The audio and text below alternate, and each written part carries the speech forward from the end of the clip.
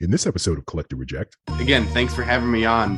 I will say, before you brought me in on this, I had no idea this comic existed. And I had no idea Grace Randolph even wrote comics. Yeah.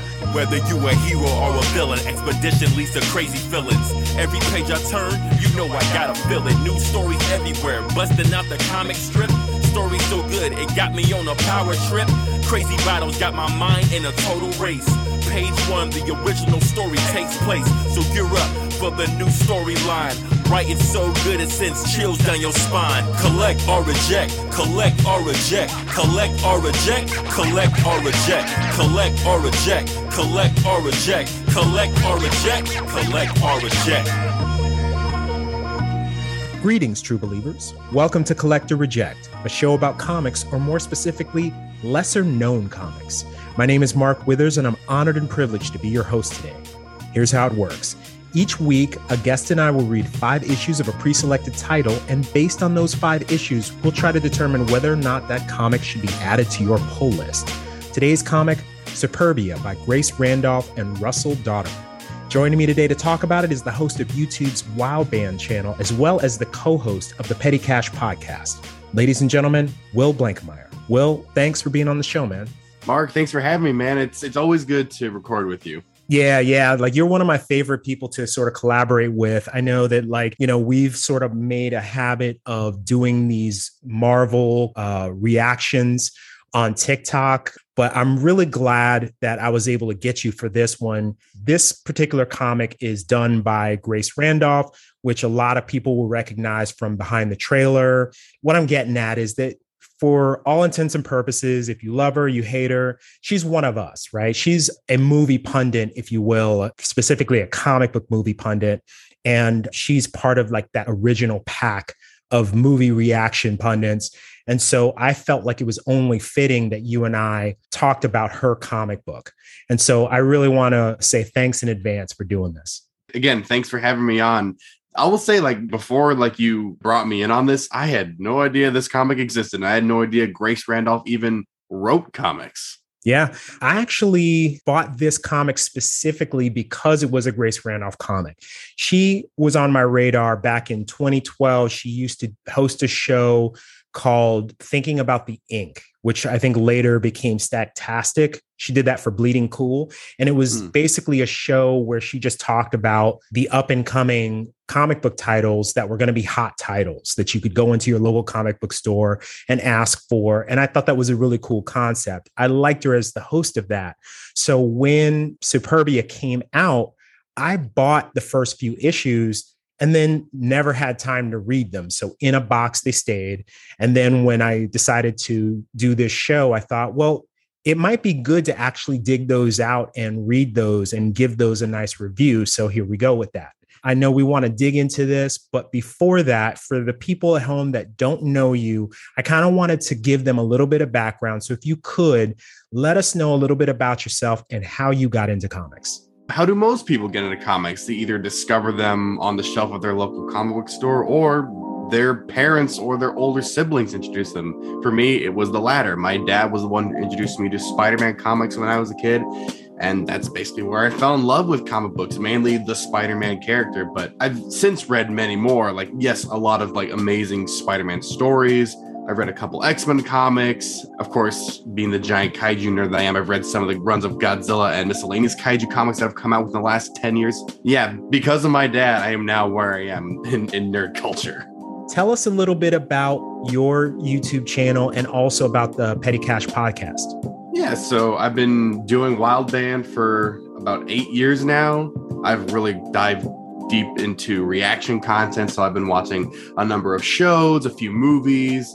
I just have fun on my channel. And then over on the Petty Cash podcast, me and my 3 friends, Joe, Charles, and Vinny, discuss a myriad of topics that we bring to the table and discuss them. Or if there is breaking news in the world of entertainment, via comic books, movies, TV, etc., we bring that to the table and discuss it. I believe we are about 12 episodes into our quote-unquote first season, and we're currently only on YouTube at the moment, but I'm working on getting us approved for Spotify and Apple Podcasts. Awesome. So without further ado, let's jump right into the topic at hand, Supurbia.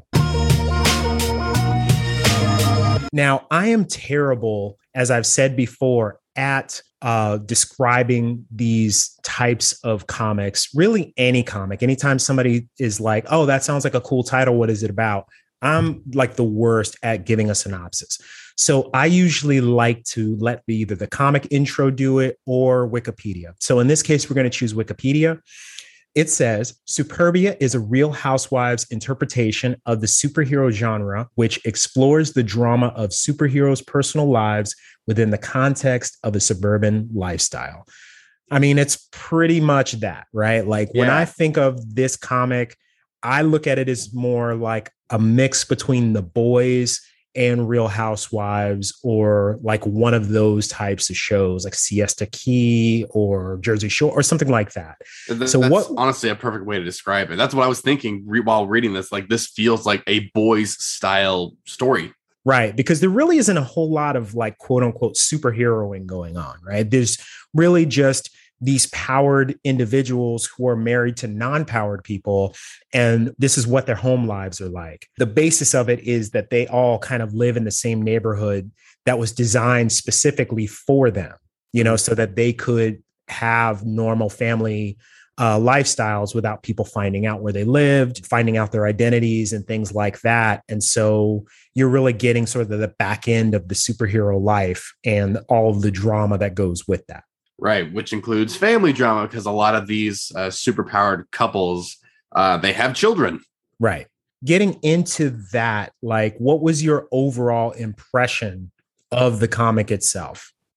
I can say overall, I liked this. I can't say I loved it. I can't say I hated it, but I definitely enjoyed reading it. There were a couple characters I kind of got a little invested in, and there was a couple reveals in later issues. I was like, oh, okay, it's good. I can't say it's great. I can't say it's terrible. So take that for what you will.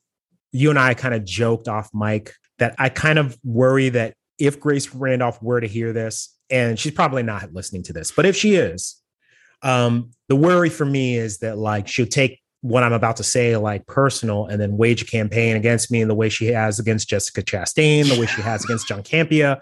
But I'm nowhere near that important. So I really shouldn't worry about that. The truth of the matter is that this does have a few good nuggets in there, but it's really not a particularly compelling story. Number one, it's very short on action. And two, the drama that exists within it and the character arcs within the comic, we've kind of seen those things before in other comics. Mm-hmm. And so it's not as interesting as I feel like it could be. Now, granted, these are only 4 issues that we've read. Mm-hmm. So there is a second volume of this that's actually like something like 12 or 15 issues. And maybe within that second run, these characters get fleshed out a little more and they're a little more 3-dimensional. But in this particular 4-issue run, I felt like the characters were really kind of static, almost a little stereotypical in parts. But in other parts, there really are some genuinely good aspects to it. For one, the son of the superhero Batu. You know, this character is sort of like the archetypal Wonder Woman type of character. She believes that her daughter is going to take over her mantle when she gets older. So she spends all this time training her, completely oblivious to the fact that her son has all this natural ability and has inherited all of her skills, and how that makes him feel to not be acknowledged and not be loved by her. There are some other things here and there, but that was probably my favorite. I don't know how you feel about that. Thinking on Eli's like storyline between these 4 issues, it really goes along the lines of, oh, she treats him like the redheaded stepchild, which he's not a stepchild. He is her biological son, but he is redheaded. So she kind of like pushes him to the side, like, oh, go hang out with dad. But we see, I believe in issue 3 or 4, that he starts exhibiting some of her like natural abilities, like throwing spears at targets, being able to like throw a dart at someone's neck.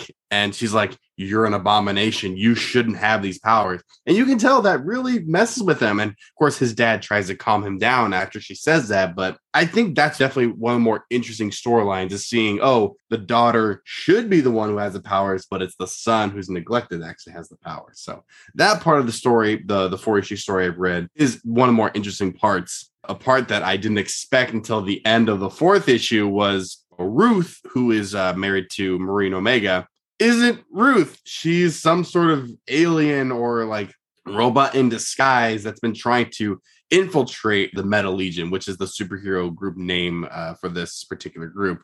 So seeing that happen, like, okay, something is up with her. She either just has powers where she can shapeshift or something else. And it happened to be something else. That was actually kind of cool. I did not see that coming. So if that is fleshed out more in like the second volume of 12 issues, I wouldn't mind seeing more of that, as well as seeing more of Batu and her son and where that goes. Agreed. Another part of it that I really liked is in the fourth issue, how this sort of support team kind of forms out of the spouses of the heroes. I'm interested to see if that continues in the next volume and where that goes. Like, thinking more on it, the superhero team and then the support team is very similar to the Seven and the Boys from the Boys storyline. However, with the Boys, they're trying to stop the Seven. But here, this support team is now here to help the Metal Legion. So I'll be curious to see how much more that is fleshed out, if it possibly breaks down, if it stays strong, because one of the two always happens with something like that in these kind of stories. Primal Warrior Draco Azul is the story of a man who finds a giant robot from ancient Mayan times and uses it to fight giant monsters that are mysteriously appearing all over modern-day Mexico. It's a little bit of Godzilla, Power Rangers, and Pacific Rim, all set against the Mexican backdrop for a unique cultural flair. Guys, I've been lucky enough to read the first few issues of this, and so far, I gotta say, I'm loving it. If you're a fan of mecha, kaiju, tokusatsu, or just really cool action comics in general, this is gonna be right up your alley. You can find Primal Warrior Draco Azul on Amazon Kindle and Comixology. Get yours today. Now, I thought we'd take a second to talk about the dollar value of these books. Now, at the time of its initial publishing in 2012, the average cost of each one of these single issues was about $3.99. Now, today, the average cost, according to sites like Go Collect or eBay or some other trading sites, a first printing of each one of these issues averages out to about $5. So that's roughly about 30% increase, maybe a little more, with some of the variants being a little higher in value, but not very much.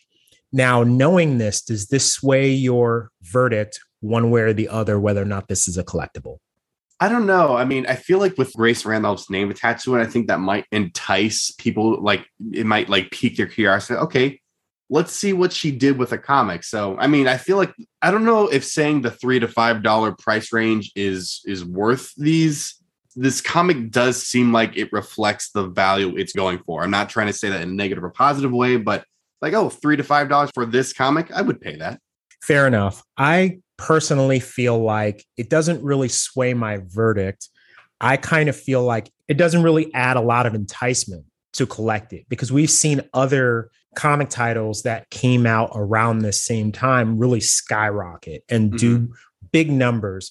Whereas this is sort of, it's got an increase, which is good, but it's really not a strong increase. We don't see a ton of demand for this. There's a lot of avid comic book readers that have never even heard about this, that have never even known that Grace Randolph wrote a comic book. Now, if you're a big fan of Grace Randolph, I would say, yeah, you probably want to collect this. But for your average person who's really not into like YouTube punditry or anything like that, that's strictly just a straight up collector or straight up avid reader, I don't know that this is going to be your bag. I think I can agree with that. Okay. Well, with that said, it's time for the final verdict. What say you? Collect or reject? I would say pick up these first 4 issues in this volume, see if you like it within these first 4 issues, and go from there. If you don't, you can stop here and like, okay, this was a nice little 4-issue, like generic superhero run. I don't regret reading it, but I don't think I would go in the future. But if you do want to see more from the support of the Metal Legion, I would say maybe continue on to volume 2. Because I myself am a little curious to see, like, okay, what's next? Well said. For me, I think it's going to be a reject.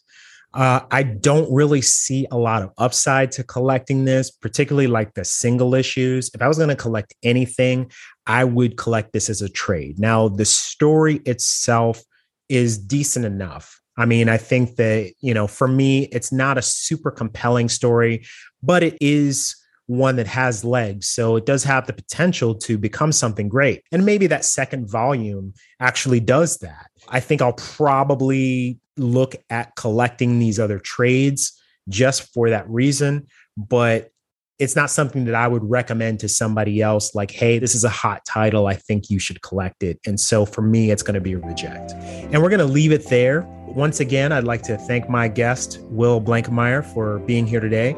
Will, before you go, please tell our audience where they can find you.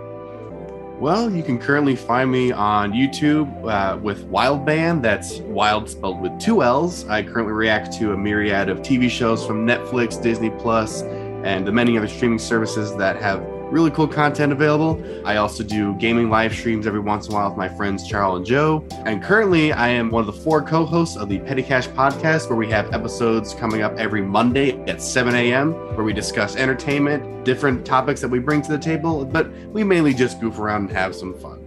Sounds good. And is that 7 a.m. Pacific? Because I know you're out west. That's right. So I think that would be 7 a.m. Pacific. I know with Arizona, it's technically like Arizona Mountain Standard Time. So that might be 6 a.m. Pacific. And that also might be 10 a.m. East Coast time, I believe. That sounds about right. So you heard it here, folks. Petty Cash Podcast. Be sure to tune into that. And of course, I want to thank all of you for listening. If you like what you heard today, please rate and review this episode. Until next time, this is Mark Withers. Catch you on the next page.